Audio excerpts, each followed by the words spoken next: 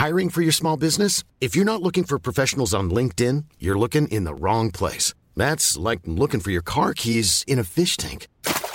LinkedIn helps you hire professionals you can't find anywhere else, even those who aren't actively searching for a new job but might be open to the perfect role. In a given month, over 70% of LinkedIn users don't even visit other leading job sites. So start looking in the right place. With LinkedIn, you can hire professionals like a professional. Post your free job on linkedin.com/people today. Burrow is a furniture company known for timeless design and thoughtful construction and free shipping, and that extends to their outdoor collection. Their outdoor furniture is built to withstand the elements, featuring rust-proof stainless steel hardware, weather-ready teak, and quick-dry foam cushions. For Memorial Day, get 15% off your Burrow purchase at burrow.com/ACAST and up to 25% off outdoor. That's up to 25% off outdoor furniture at burrow.com/ACAST.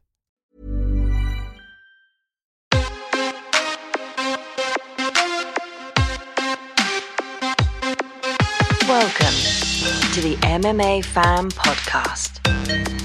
Ladies and gentlemen, I give you Stu and Blake. Sorry to interrupt the podcast, but we've got another sponsor to tell you about, Feel Supreme. They're a nationally recognised brand who offer only the very highest quality of natural supplements. Their extensive range includes a range of medicinal mushrooms, nootropics, anti-aging products, gut support products, green powders, vitamins, and much more. Yep, they've worked with fighters from all the top promotions, including the UFC, Bellator, Brave, and Cage Warriors, with a solid reputation of providing results. So check them out on Instagram, which is at feel_supreme, or their website, www.feelsupreme.co.uk, and make sure you use the code MMAFAN for a cool 15% off your first order. Don't say we don't spoil you. Hello and welcome to the MMA Fan Podcast. I'm Stu Whiffin, as ever. Beside me, Blake Harrison. You all right? I'm very good, mate. How are you? Not bad. Not bad. Oh, well, that's a lie. I'm smiling because we've already recorded this episode that people are about to hear. And the reason we are smiling, well, I'll let you do the intro, Blake, because it is a belter of an episode. Oh, well, we're with a guy that's come into, everyone's consciousness within the MMA world, probably more recently. If you're an Uber fight fan, you might have seen him fight in other organizations. But he made a real name for himself at UFC 268, at MSG. His smile and his personality is absolutely infectious. He's one of the most positive, friendly, just warm, lovely people you'll ever meet. I say this to him in the interview. He's kind of the antithesis of the stereotype of the kind of like thuggish fighter that everyone likes to try and pretend MMA athletes are. He's the complete antithesis of that. Such a friendly, warm bloke. He's a heavyweight that's only about 5'9", but he throws spinning wheel kicks and spinning hook kicks, tornado kicks and the like, and he celebrates with a front flip landing on his ass that he has nicknamed the Fat Man Front Flip, and it's just a cracking interview. I mean, what else is there to say? Nothing. Let's just get on with it. Ladies and gentlemen, here is Chris Beast Boy Barnett. Chris Barnett, so happy for you to be here, mate. Really, it's a real privilege for us to have you on the show. How are you? I'm good, man. Can't complain. I'm here, alive, breathing, so I'm good. And what time is it over there now? You about, like 10 a.m. or something like that? Yeah, 10 a.m. Yeah. We're 10 a.m. A little early for most, but not this guy. Yeah. What time are you up early in the mornings? Are you an early riser? I got babies, so yeah, we're up, man. Not so yeah, we're up early. How old are the babies? 6 and 8. My daughter's 6 8. and 8. My son is 6. Yeah. Perfect. I've got an 8-year-old daughter myself and a 4-year-old as well. So my 8-year-old sleeps quite well. The 4-year-old, about 5:30 a.m., he's jumping on your face saying, hey, what are we doing? Hey, what are we doing? Yeah. All of that. Saying he wants breakfast, you take him downstairs for breakfast and all he wants to do is play. He's like, I thought you were hungry. Nah, I just want to play. 5 minutes ago, you said you were hungry. Now you want to play. You know what? Yeah. We got to figure this out. Yeah, exactly right. So, I mean, the confusing thing I realised is I was like, oh, Chris Barnett, he lives in Atlanta. He sounds very American. But were you born in Spain? Yeah. My father was in the Air Force, so that's my little cheat code for it of being born there or whatever. But yeah, my father was in the Air Force. It was going to be Germany technically, but like it was like a last minute call to get him over to Spain. But yeah, that's my little my in and out with me repping that Spain flag. I mean, that's where I was born, so I got to rep. How long were you there for? Maybe 5-6 years at the most. It wasn't very long. And then on top of that, being on that Air Force base, you don't speak anything but English, anyways. Like that was their whole thing. Right. They were more willing to try to speak us try to make us speak English than Spanish, anyway. So that was another reason why. But they teach us Spanish and whatnot in high school over here. And I still didn't learn it, so throw the excuses aside. It's my own fault, But yeah. So if any Spanish media outlets are like, "Oh my God, he's Spanish," you're gonna be like, "No, no hablo." Every time I feel so bad because they'll come up to me and it's like, "Hola, cómo se llama?" I'm like, "Yeah." So how did the world of combat sports present itself to a young lad on a military base in Spain? Honestly, the way I got into it was my brother got picked on a lot when he was little, right? So my dad threw him into I think it was actually like Kempo first, really. So they did that for a hot minute, and then when we got to the States, same issues going on. My dad was like, "All right, there's no Kempo here, so let's try this new style." Threw him into Taekwondo, and he saw the results for him. And immediately, it was pretty much as soon as I could start kicking, they were like, "Hey, you know what you're going to sign up for? Taekwondo." And then I was that child that needed it anyways, So yeah, that definitely be it right there. But yeah, I'd say six-ish is when I started busting a move in Taekwondo. Nice. And was that something that came quite easy for you? Yeah, because I was always that child that if I saw it on TV, I felt like I could do it. Power Rangers doing flips, why not? Like, you know what I mean? Why not? Why can't I do it? But yeah, no, it came easy just because of, one, my imagination, and then two, me seeing my older brother do it. That was another thing. Like, all right, cool, yeah, he's a cool guy. If he's doing it, I got to do it too. And is it right to say that your parents are both black belts in Taekwondo? Yeah, everybody in the family, even my daughter, she's about to get her black belt. She's probably got about 3 more months-ish, to get everything down. She got to learn all the forms. Her sparring we have to tell her calm down when it comes to the sparring, you know what I mean? But yeah, everybody in the family is my brother, me.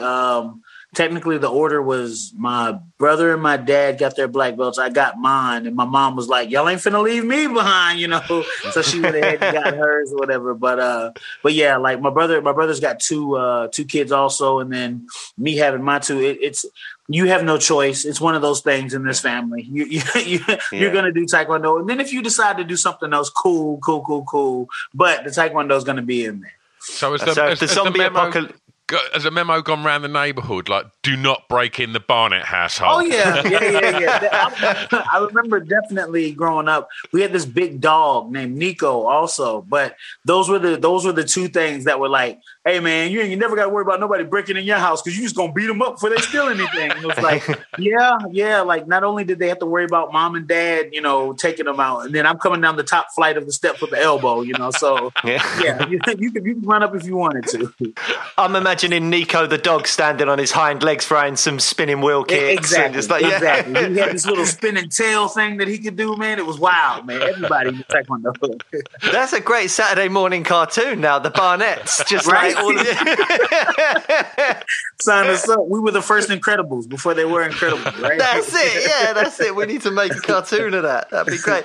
I mean, but one thing with your parents being black belts as well, I think I've heard you say, is that you got this amazing knockout finish over John Volante, and you get home, and I think, was it your dad that was like criticising your technique a little bit? My mom and my pops, like it was just like forget the fact that I just got like knockout of the year contendant, at MSG. Forget all that. My mom, first thing she said out the gate was, "So a spinning wheel kick. That's what we're gonna call that. That's a spinning wheel kick." I was like, "Mom, I didn't control it. They had all control. I didn't tell them that was the move, Before I went out there, my pops, hey, look, I know you think you're good, but I'm gonna let you know you ain't the best, but you need to be the best tonight. And it's like, wait, what are you telling me? I'm like, I'm confused. I'm good, but I'm not. I need to be better. And but that's always been their MO, but they know that it's going to make me push to be better. Not in a way of, oh my God, Mom, why are you saying no. Like she's critiquing me for a reason. Like, you know what I mean?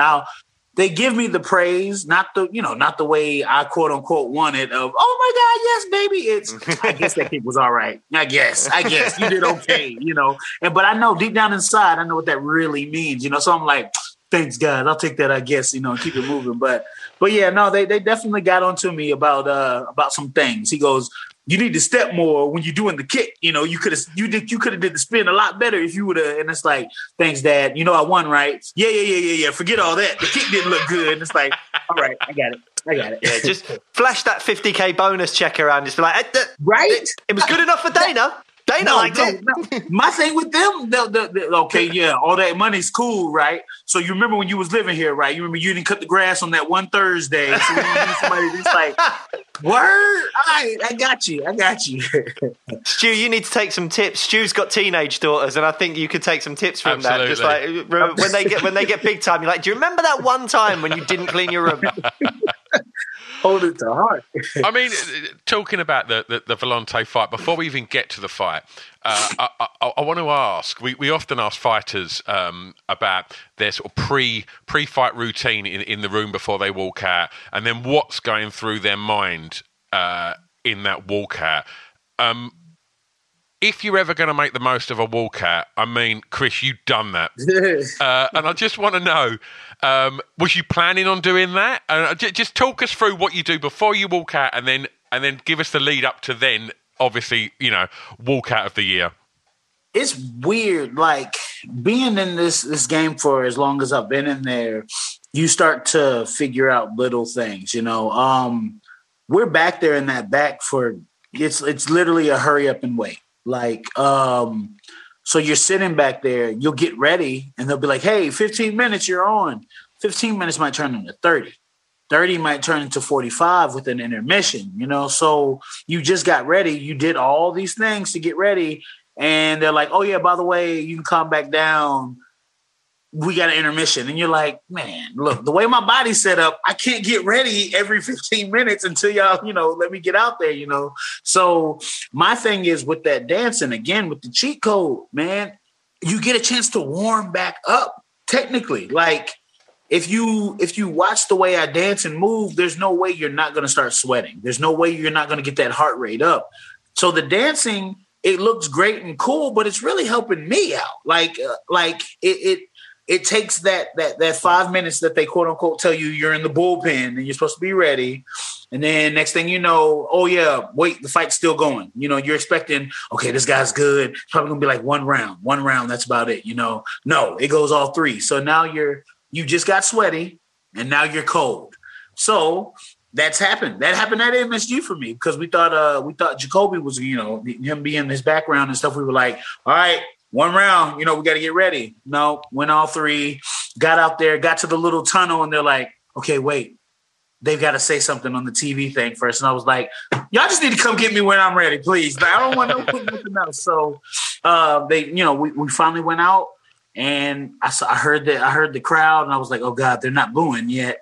So let me go ahead and then I go nuts, which technically is just warming me up, getting me ready for the fight, man. So yeah, that's my little secret cheat code dancing. I hope now some people can't dance now. I hope not everybody's going to try to take this. I don't want nobody out there breaking ankles before they walk out to the ring. But some guys will jog down there. The jog is too fast. You need to dance. I'm telling you right now. You want your heart rate up. You want to start sweating. Get your dance on. Have you ever had it the other way around where you're like, okay, we've got some time, I'll just do a light warm up, and then they're like, let's go, you're on now? Several times. And I'm actually better that way. There you could ask people that have been around me for fights. I'm that guy that's sleeping 2 minutes before the fight sometimes. They're like, Chris, you're on deck. And I'm like, yeah, hang on. I need this last 30 seconds. You got to walk away. Like, you're interrupting it right now, So I've been on both spectrums of it. But I prefer that. I prefer the, hey, Chris, right now. That makes me excited. That gets my heart going. So I'm like, okay, cool. Yeah. We finally get to go. I hate all right, Chris, you ready? Yeah. 15 minutes. What? Why would you do that to me? And well, let's talk about the fight as well. And the finish was spectacular. And what I mean, the show of respect between you was wonderful. It was, there seemed to be so much love between Volante and yourself. And I just want to know, obviously you've just got this highlight knockout over him. And what was kind of, if you're happy to talk about, what was sort of said between you? Because it seemed like there was a lot of respect and love there. Yeah, I'd say our pendulum point would be Stipe. He is the what would be the quote unquote connector. Everybody's connected somehow, some way.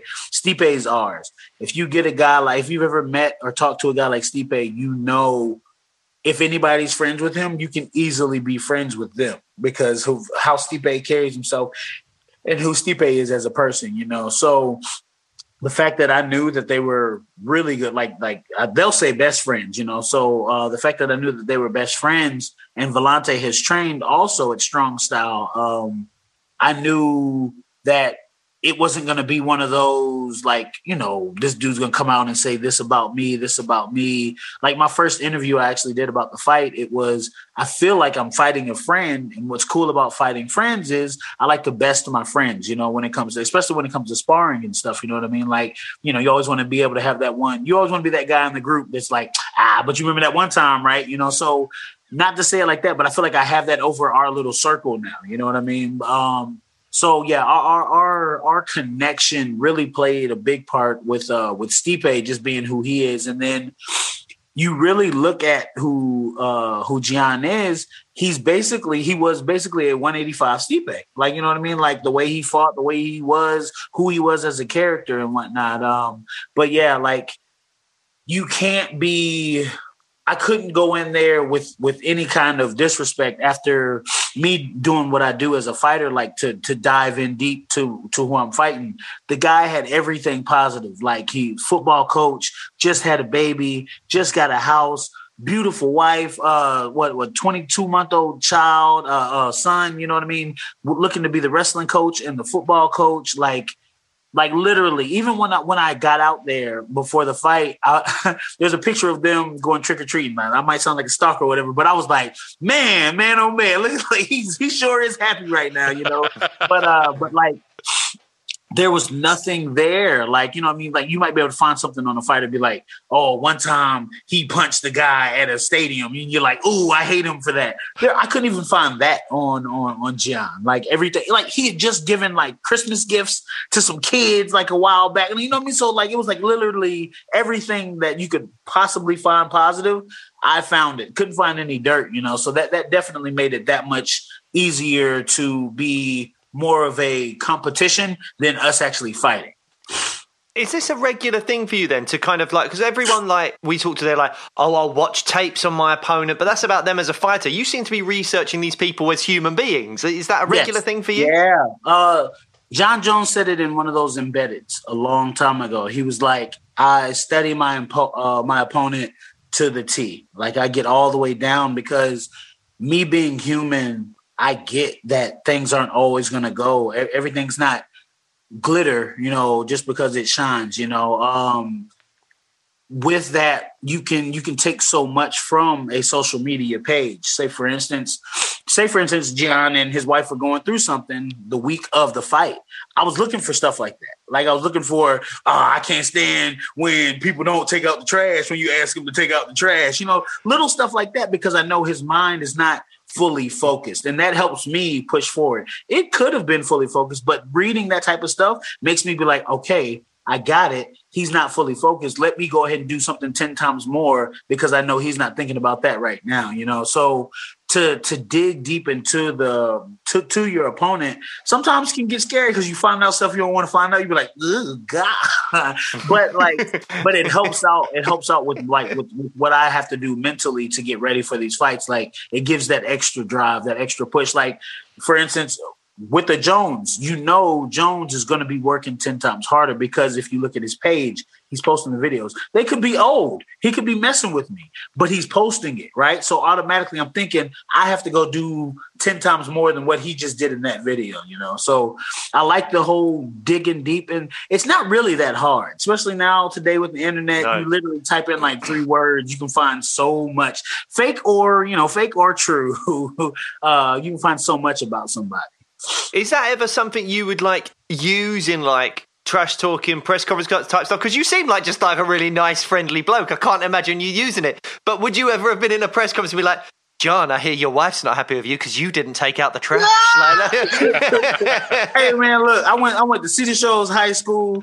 You either had to be an athlete, no jokes. And I was fortunate. To be able to do both, because if you weren't, you on that other side of getting clowned and everything. So if we came down to like a roast or something, I know how to use it without being disrespectful, but to make people laugh and to make you think like, how does he know this type of stuff? You know what I mean? So yeah, I can play the mental game, and I got some jokes. I got some jokes up my sleeve for folks, just in case it does get to that point ever. But honestly, the way I try to look at it is, you hear fighting, UFC, you think fighting. Me, I think of it as a competition because in competition, I'm just trying to be better than you. I ain't trying to hurt you. I ain't trying to do all this or whatever. At the end of the day, we're both going to be cool. In a fight, nah, I'm trying to hurt you. In a fight, I'm trying to hurt you, but a competition, I'm just going to make sure I look better than you. Like, I'm going to make sure I get more oohs and ahs to win, you know what I mean? Instead of just trying to go out there and mutilate you. Like, I get it. At the end of the day, like I always say,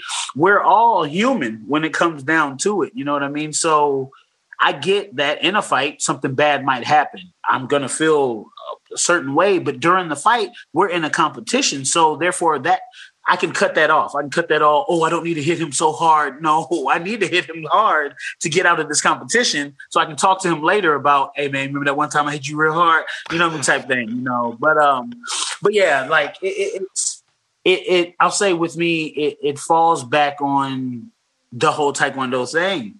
We're just in competition. Like I've had to get beat up by my brother while we're doing Taekwondo and had to sit in the same car next to him after somebody just beat you up and you're just like, ooh, if I just had like some ice right now, I'd throw it in your face, so I like it's more to me, it's fighting, yes, but it's a competition over the grueling or, let's fight thing. And is it a preference for you of would you rather fight someone where you found out something you think, oh, they're not a very nice person, or do you like fighting the people where you go, oh no, they're really like John, like the really nice, positive human being? Do you have a preference? I have better outcomes with the people that are positive because I know there's no ill will in it. When you find out something about somebody, you're kind of like, ugh, and you get that grunt, you throw your overhand right sloppy instead of just throwing it the way you would against, somebody else. So I prefer somebody. That's one reason why I called out, like at the time I called out a Walt Harris, because Walt Harris, beautiful person, like just everything about him, everything's great, but I also know he's a great fighter. Also, you know what I mean? And I know he's going to bring the best out of me, but yeah, no, especially like with me, I would definitely prefer a I don't want to say smarter fighter or whatever, but like somebody that's more passionate about it, because I know I'm going to get that, like what Max Holloway and Rodriguez, like that type of fight. You know what I mean? Those are two passionate dudes that love this sport, that think they're the best, you know what I mean, type thing. And that's exactly the outcome that you're going to get every time. And then look at the fight after. My man ran up to him after the fight to the ambulance to make sure, you know what I mean? Like, yo, I just want to let you know, blah, blah, blah, blah, blah. You know what I mean? So, yeah, those fights right there are will bring the best out of me. I with me and Gian, like, I knew he had the power, knocking out the Corey Andersons and doing stuff like that. You know, I knew it was there, and I knew I had to be on point because, one, this guy's retiring, so you know he's going to be, you know, he's going to go out and give, you know, his all type thing. But yeah, I definitely prefer a fighter that has that same mindset, because the big angry ogre guys, I've always got a recipe for it. Always got a recipe for it. The other dudes, it forces you to think. It makes that chess game of what this actual martial art is, you know, and it forces you to be a better fighter. Hey, it's Danny Pellegrino from Everything Iconic.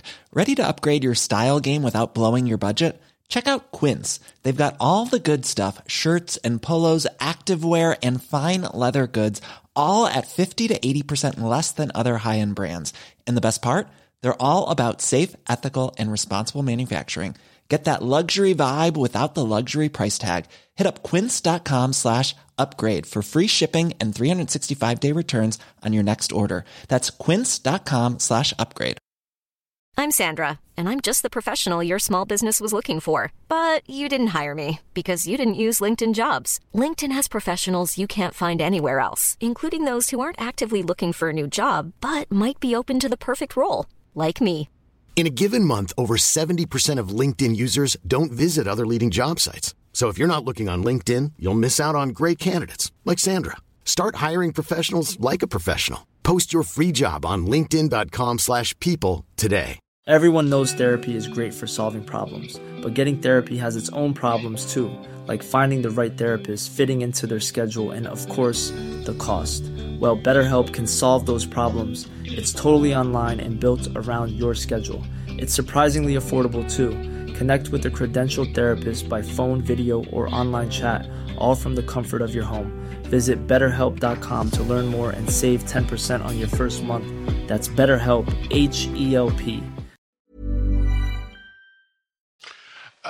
Well, you mentioned Stipe earlier. Am I right in saying that you've been, you know, somebody that's put themselves forward to help other high-level fighters in their training camps? Yes, that's that was my way. I don't want to say, and that was my way of building confidence. Honestly, I knew I could bring something to the table with these guys. So my first camp technically was with an Alistair Overeem.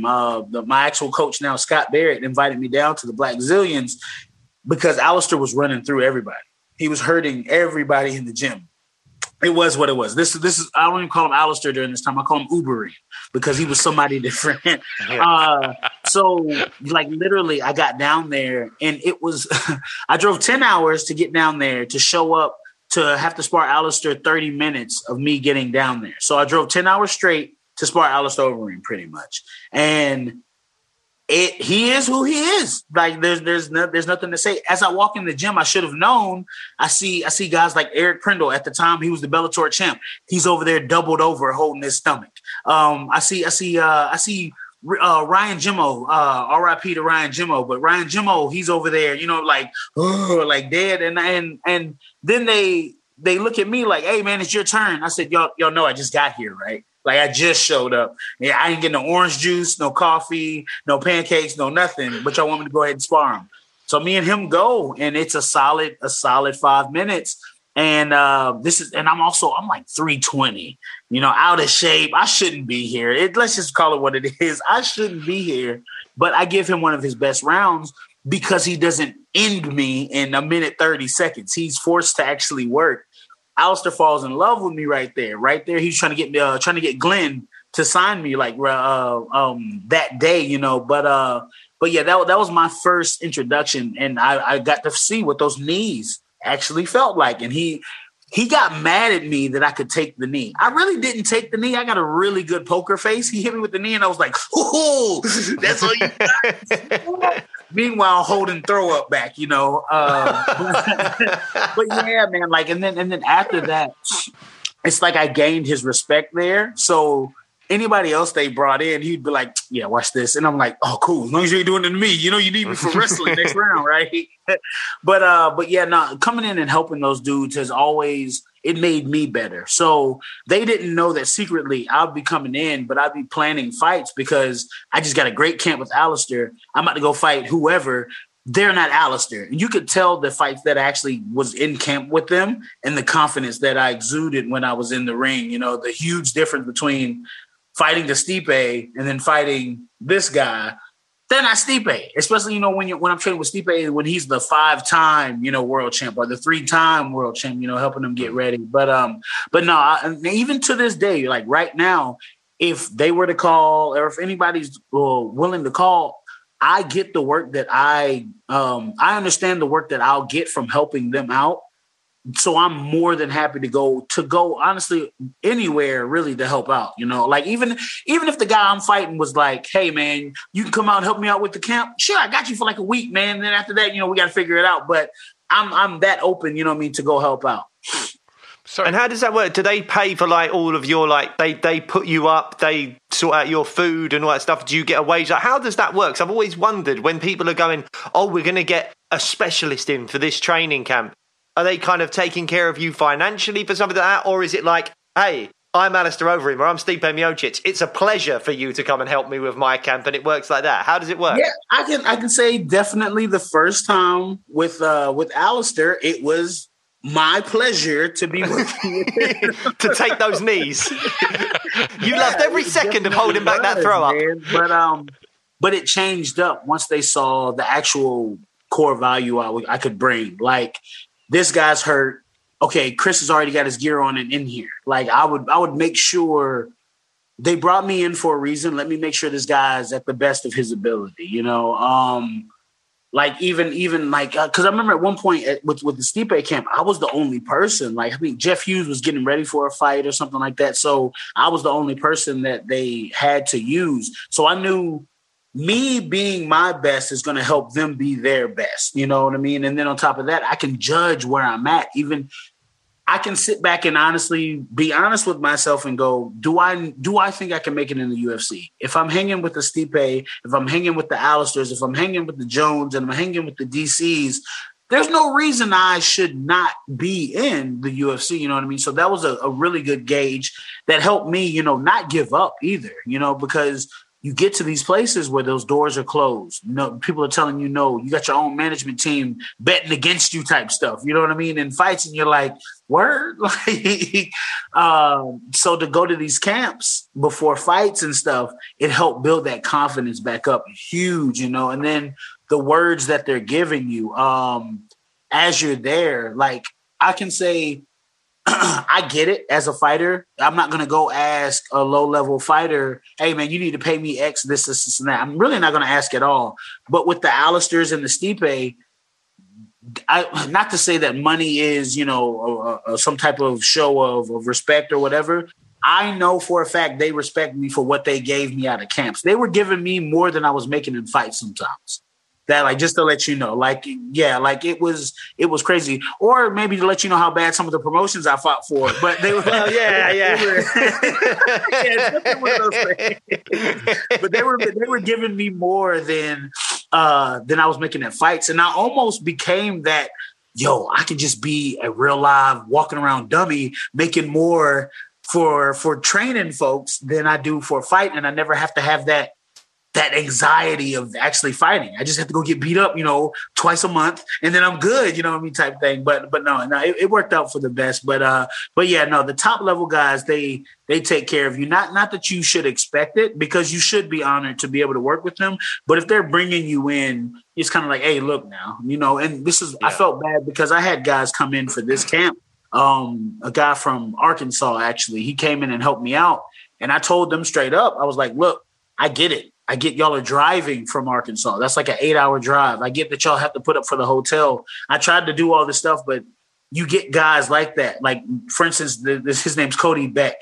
He had the same mentality that I have. I understand that if I go out there and help him, there's going to be more doors are going to open for me helping him than me trying to finagle him and get money out of him. You know what I mean? Stuff like that. But again, like I've asked him for his PayPal at least 3 times. He won't let me because what he learned from us when he came out this way. That's love it. I love that kind of like that community feel of it all. And just like obviously when you're making money, you give back. But when you're making less money or not so much, it is that community thing. You help me, eventually I'll help you, or I'll open doors for you and stuff like that. That's a lovely thing. Exactly. Absolutely. Well, we're in the UFC, and you've just come off the back of an amazing win. So tell us what's happening.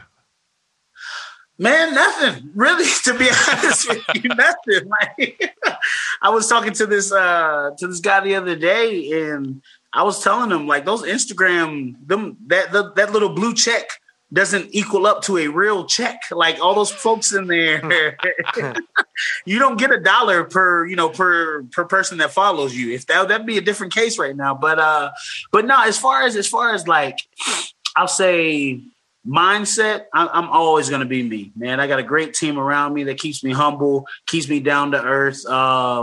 Lets me know if I'm getting out of hand. Like, hey man, you really? That's how we talking now? And it's like, oh my bad. Why don't you say something? Why don't you smack me during the interview type thing? But that's about it. Honestly, the only difference is I'm doing more interviews and I'm able to actually get what I've always wanted to get out there. Like the positivity, the me being me, it's okay to be yourself type vibe. You know what I mean? I love that I'm getting out there. Like the messages I'm getting now from folks are, yo, I never thought that I could. I saw you. I know I can now type thing. And you're like, boom, that's exactly what I was going for, But yeah, now the popularity and the quote unquote fame and all that stuff, it'll never feel like that to me unless I'm in some type of like Hollywood movie or something. Like that's the only time I'll actually ever feel it. But when you're doing what you love, it's not work. You know what I mean? I feel like fame and work are coincide. Like you have to do those two together. I'm not working. I'm having fun. You know what I mean? Like the grueling trainings and whatnot. Even those are fun because I love to see on Monday, I can only do 8. Okay. So by Friday, I should be able to do 10 or 12. Like I love that growth process that goes along with it. But yeah, never gonna change, man. I'll always be this guy right here, man. And in terms of the UFC and how much it was for you to kind of to get there. We spoke to Ian Gary a little while ago, who was on the same card as you, who I don't know if he fought maybe immediately after you, I'm not sure, but he's a very confident young man, he's quite, openly, very self-assured. But even he said when he made that walk, because that was his UFC debut at MSG, he said when he made that walk and Bruce Buffer was announcing his name, he did get a moment of, oh, fuck, I'm here. I'm in the UFC. And he's 23 years old. You're a 35-year-old man that's worked far longer and harder than he has to get to this point. That first fight against Rothwell, how, like, when you're just making that walk and warming up in the back and Bruce Buffer or whoever announcing your name, did you get that feeling of being a little bit overwhelmed? Or was it kind of like, hey, I've been around the block a few times, I know what I'm doing? Yeah, no, my team, what was it, Scott and Todd Duffy himself, they were trying to feed that to me. They were like, hey, man, you've been here before, almost 30 fights, da-da-da. It sounds great. It sounds fantastic. And then if you can dial into it, you're like, yeah. But when you walk out them doors and, and your music's playing and you finally get that, oh, wow, I'm making this walk. This walk is the walk I'm making. Like, everybody's watching. Like, there's no, okay, I know if I go fight in Korea, they're not going to see this until, 6 a.m. I got time to make excuses, like type thing. No, everybody's watching this. Right now, it's different, man. Like, I even heard DC after watching the fight, he goes, that first UFC fight, those jitters are real. And the fact that I had to fight a Ben Rothwell on 8 days notice as my first UFC fight, nerves, man. Yeah. I wish I had nerves because all I had was fear. Like, I wish I had nerves. There was no nerves anymore. It was just like, who? They got you fighting the guy that knocked out your training partner. Ben Rothwell knocked out Alistair Overeem. Let's we can't forget that. Like, he knocked out the guy that I've been trying to knock out during these training camps. You know what I mean? He did that, you know? So, and let's not forget, Alistair had a really good fight against Rothwell until the third round. He was doing like fantastic. I blame that on Roy Jones because Roy Jones showed up around that time and he was like, oh yeah, I can put my hands down. Roy, no, man, he's not you, you know, but anyway, that's a whole nother thing. But yeah, man, like Ben did what he knew a first timer was going to do in there. One, at the Apex in Vegas, the cage is a lot smaller. So Ben knew that if he crashed in on me, I wasn't going to be able to breathe. Boy, oh boy, was he right. Like, he knew my camp was going to be short. He knew the air situation. Everything that could have been great for him was like in his court. I had literally what they call the puncher's chance. That was literally a fight of a puncher's chance. The 4-ounce gloves. Let's hope I land something that's going to crack him and make him fall, which Ben isn't that dude. Even if you watch his last fight, he was getting, let's just, call it what it is. He was getting beat up and he was still going. Like, technically you could have let that fight go a little bit because he probably would have got punched and came back too and kept wrestling, So Ben is that dude. Ben's the guy you have to train to go 3-5s with. There's no ifs, ands, or buts about it because you might get that lucky punch, but if you don't, Ben's in the pocket with you. Little did I know, I didn't know his pocket was that big and he was gonna swallow me completely in his pocket, which real cool dude. He actually gave me a shout out after my last fight. You know what I mean? I tried to do the same with this with his last one because we're technically under the same management umbrella, which you really don't see guys under the same management umbrella fighting each other because, oh, no, I train with that guy now. Ben, again, great dude. He was like, no, forget it. I don't care if we're signed by the same people. Let's fight. Cool thing there. But yeah, no, that first fight, those jitters, it being a guy like Ben, everything was down. I didn't dance. People called me out on that. They were like, I knew you were going to lose, man. You didn't dance. So you came out. I said, wow, you got a point. I was like, oh, wow, you really do got a point. I didn't do because I'll raise my hand. I don't know. People are Dragon Ball Z fans. Goku, he does this thing to where he gets people's energy. Me, when I'm raising my hands, that's what I'm doing. I'm summoning all the energy. And you call it what you want. I can feel it. I can feel it. When I did that in New York, I was like, oh, so this is what it's like to go Super Saiyan. Oh my gosh. It was an amazing feeling, especially thinking I was going to get booed at MSG and the way they came out. But yeah, the difference in that, man, like you could see it. You could see I came out. People have been telling me it was like you own that building. It was like you've been there before. I felt like that. I felt like I had embodied Michael Jordan and we were just coming back to put up 50 more points. That's exactly how I felt, But yeah, no, those jitters it's a real thing. And I've been in every organization, I feel like, and I didn't feel it the way I felt it when I was at that UFC fight. Well, I mean, you dealt with it so well, and you were like, you're kind of like a computer game character now, anyway. I think there's probably a lot of people that have got the UFC 4 game. They're like, I need to create Chris Barnett because Have you not seen the memes and stuff online? They've got me fighting Bruce Lee, Tyson Fury, and I'm like, y'all better chill. Y'all gotta chill right now. I'm gonna check those out. But it's true because you've got every bit. It's almost like old school WWE type stuff. You've got the signature walkout now. You're shouting, let's go every time. I've watched a few of your other fights as well. You're shouting, let's go before the fight. Yeah. Let's go. 2K, let's go. An awesome fight style. And then you've got the celebration. You coined it the Fat Man front flip. Where did that come from? Because you've had every stage of it. It's like, this guy is the character from a computer game. Like, where did the celebration come from? Mom deserves the best, and there's no better place to shop for Mother's Day than Whole Foods Market. They're your destination for unbeatable savings, from premium gifts to show-stopping flowers and irresistible desserts. Start by saving 33% with Prime on all body care and candles. Then get a 15-stem bunch of tulips for just $9.99 each with Prime. Round out Mom's menu with festive rosé, irresistible berry chantilly cake, and more special treats. Come celebrate Mother's Day at Whole Foods Market. Like, honestly, just it's entertainment, man. I've been in the stands paying that large amount of money to watch two grown men fight. I get it. And when I went, people weren't doing what I was doing, so I was like, I'm just watching guys fighting. Had somebody come out dancing and everything, yo, take another 50 from me. Take another 100 from me. I'm here for that. That's what I'm here for, you know? Yeah. So with my mindset of that, I know these people are here to see me from the beginning, during the fight, and at the end. If you really want to look up some stuff, I got knocked out during the fight. Knocked out, clean, cold out, sleep, all the way gone. Woke up, started breakdancing because the crowd was like, "Come on, Beast Boy!" Just knocked out.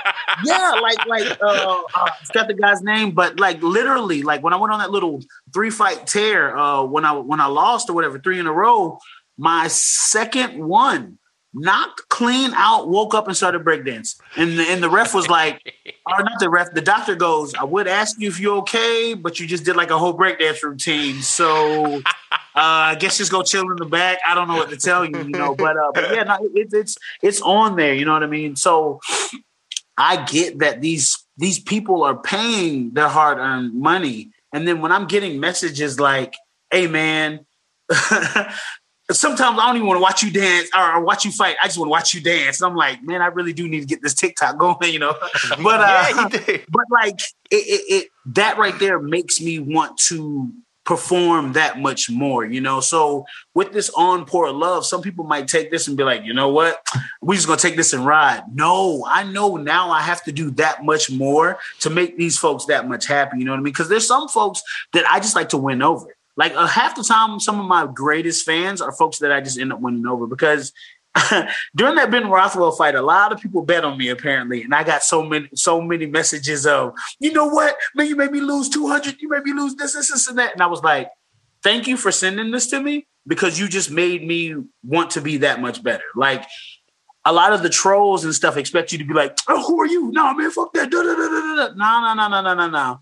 You saying that to me makes me want to go out there and prove you wrong, pretty much type thing. You know, I've had at least 8 come back and be like, bruh, you wasn't lying. The best thing about this whole Instagram thing is the initial message is, oh my God, I can't believe you actually responded.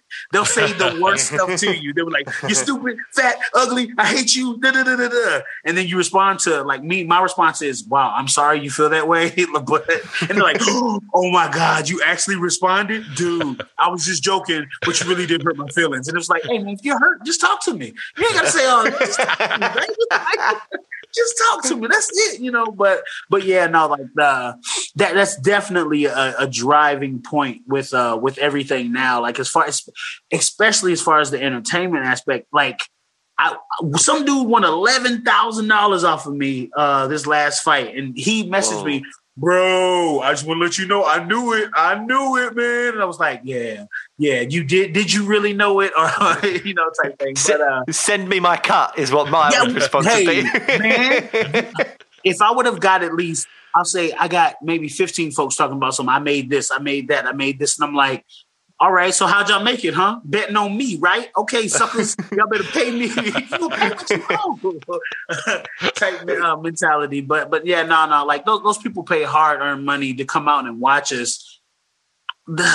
I don't want to be what every other fighter has been. Everybody walks out. Everybody, you know, everybody to the hardcore music. You know, the DMX or X gonna give it to you. You know, cool.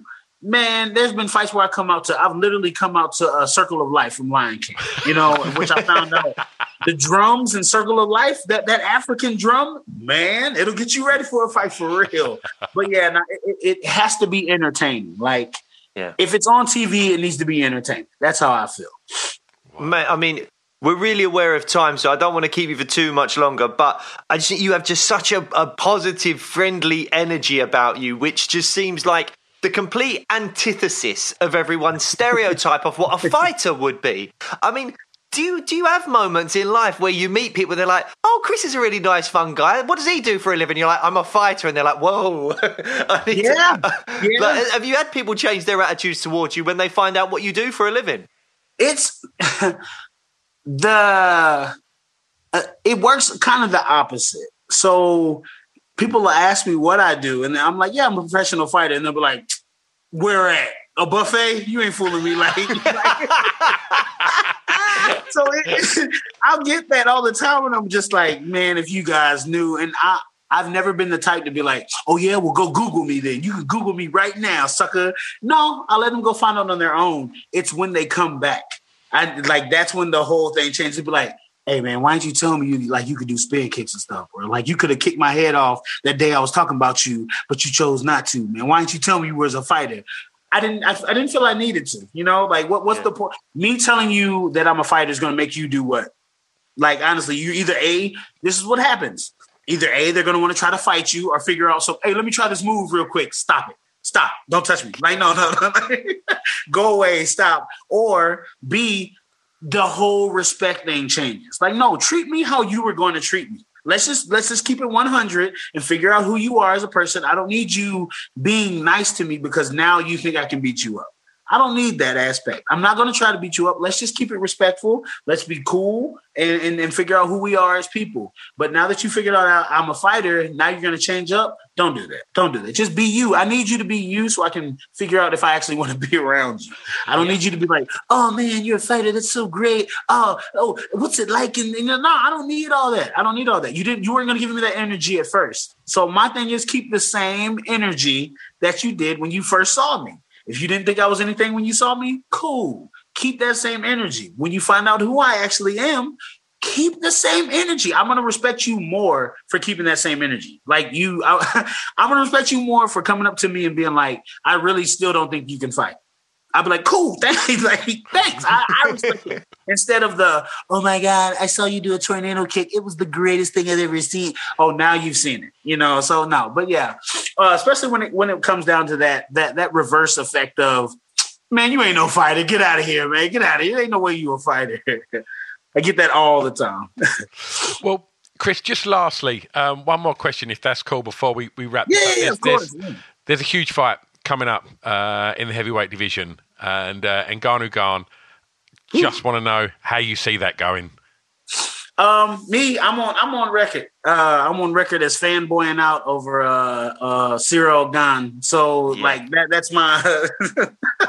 I was just playing with him in the UFC game, and I was like, man, this is unfair. This is unfair because his movement and stuff in the game, dude, like he literally moves like a welterweight at heavyweight. Like everything he throws and does, in my head, I was like, that's exactly how I'm supposed to look while I'm doing it. But I'm in this body. I'm just trapped in this body. That's all it is. I love this body, but I'm just trapped in it, But yeah, no, I think he presents a lot of problems for a lot of heavyweights. Like a lot of heavyweights, what are heavyweights known for? Big knockouts with the hands, this and that. You got your Randy Couture's in there, that the great wrestlers, your Canes and Brocks or whatever. But at the end of the day, we expect those heavyweights to have the big hands and do the big knockouts, whatever. My man has subbed folks. He's kicked folks. He's done the big punches. He's done everything. My whole thing is I'm going to give him tools because they invited me out actually to MMA Factory to go train. So that's, you think I wasn't going to sign that up? I literally went to Delta that day and I was like, so 2 plane tickets and one, I ain't bringing them kids. So I'm just going to go by myself, but I ain't coming back. So one-way ticket to France is how much, But yeah, no, man. I think he presents a lot of matchups and mix-ups for folks that aren't expecting it. Like Stipe beat Ngannou the first time because you have to be perfect against Ngannou. Gane doesn't have to be perfect. He just has to be on. There's a huge difference with that, with me fighting Ngannou, I have to be perfect. There's a way to beat him.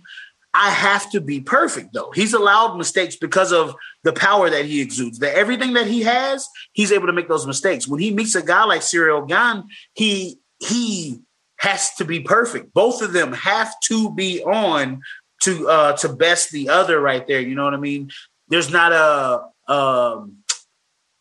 well, then again, we don't know. We've never seen Cyril's chin. He's been punched, but he ain't been punched by an Ngannou, you know? So there's always there's only one Ngannou when it comes to punching power, though, isn't there? That's the thing. I mean? So when it comes down to it, though, I know with kicking, what you can do with kicking, like the distance you can keep, the distance you can create. He's a tall heavyweight. So his legs do what I want my legs to do, but I can't get it quite there. I'm working on it. You know what I mean? I can do the spinning stuff and shock you, but like the regular kicks, they're just kind of like, look at that little leg. Look at this little leg. It's coming at me. You know? But yeah, no, I messaged Pat Barry, and he's actually going to work with me on getting my kicks like that. You know, Pat Barry's kicks. So we're working on some things there also, but yeah, no, I think Ciryl is definitely the go-to guy. He's going to change a lot of heavyweight styles coming up.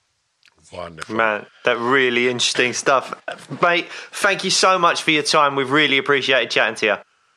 Hey, man, thank you guys for having me. I can't wait to come back and do it again. To be honest, absolute pleasure. Chris. We'll have you again on in a shot, mate. Can't wait to see you fight next, mate. Awesome. Yeah. Hopefully, guys, we're pushing for February. It might be March because, you know, they got a whole bunch of heavyweights they got to put out there. But just know if anybody hears this and any of you heavyweights all of a sudden get sick and can't fight, my hand is right here, raised, ready to go. You know, brilliant stuff. Thanks loads, Chris. Have a great day, man. Thank you so much, now, mate. You guys too. Thanks very much.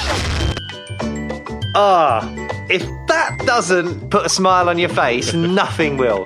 We're both just beaming man. Right here, right now. We're beaming. He had such a great energy. I should have told him this. I forgot to say it. But honest to God, my wife, I showed her all the stuff at MSG, and she's a fan.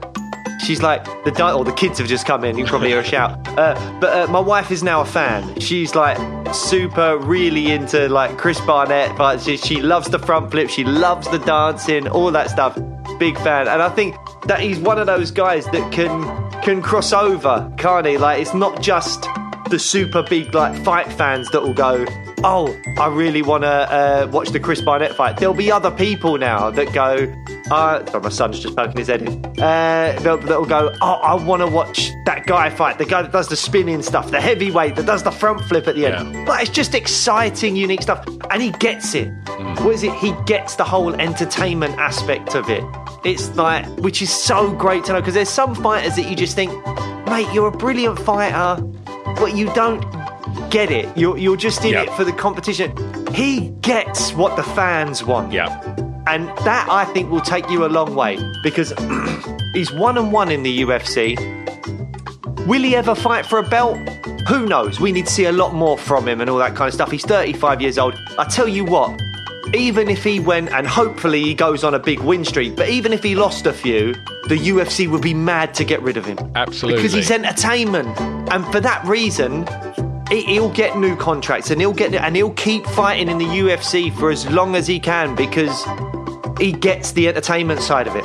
Anybody that gets KO'd and comes round straight into a breakdancing routine, sign me up.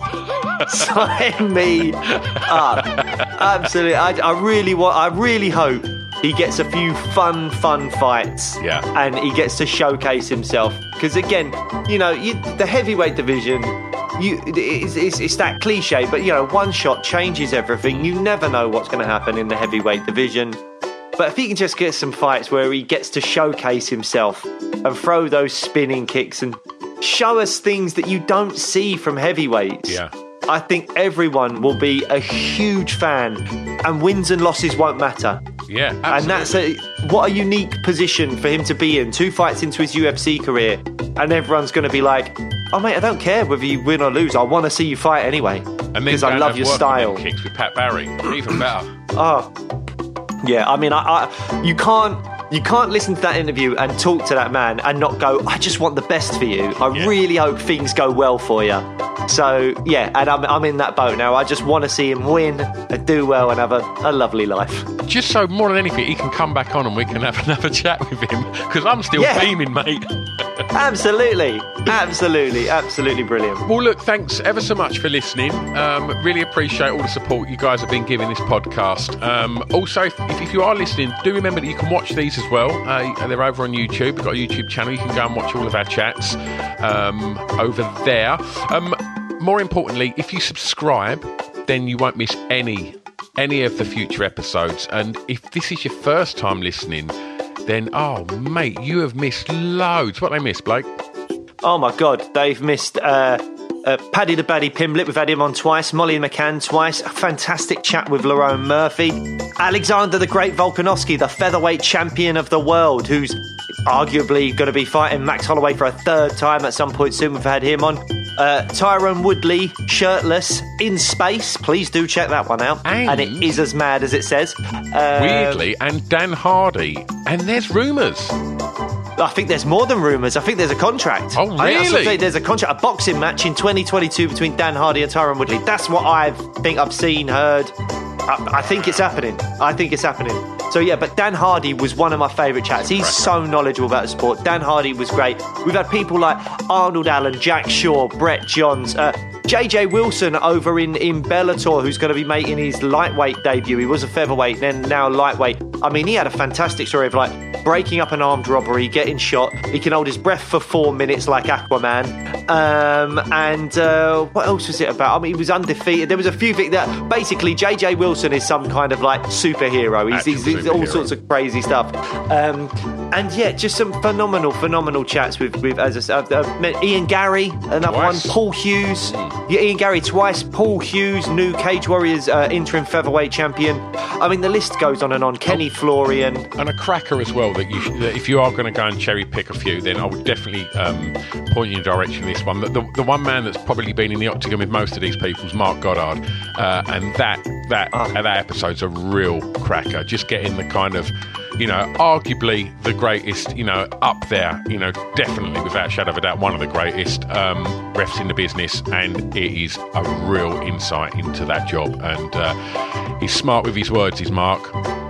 Yeah, I mean, that's the thing. Mark was another one of those ones, like Dan, where you're just like so knowledgeable about the sport. Yeah. Could chat to him for absolute hours. It felt like I had so much more to ask him, and we'd already been going about an hour. Definitely. So I'm definitely happy to have Mark on again at some point in the future. He was a great guest. Graham Boylan, Cage Warriors president. That was a really phenomenal chat as well.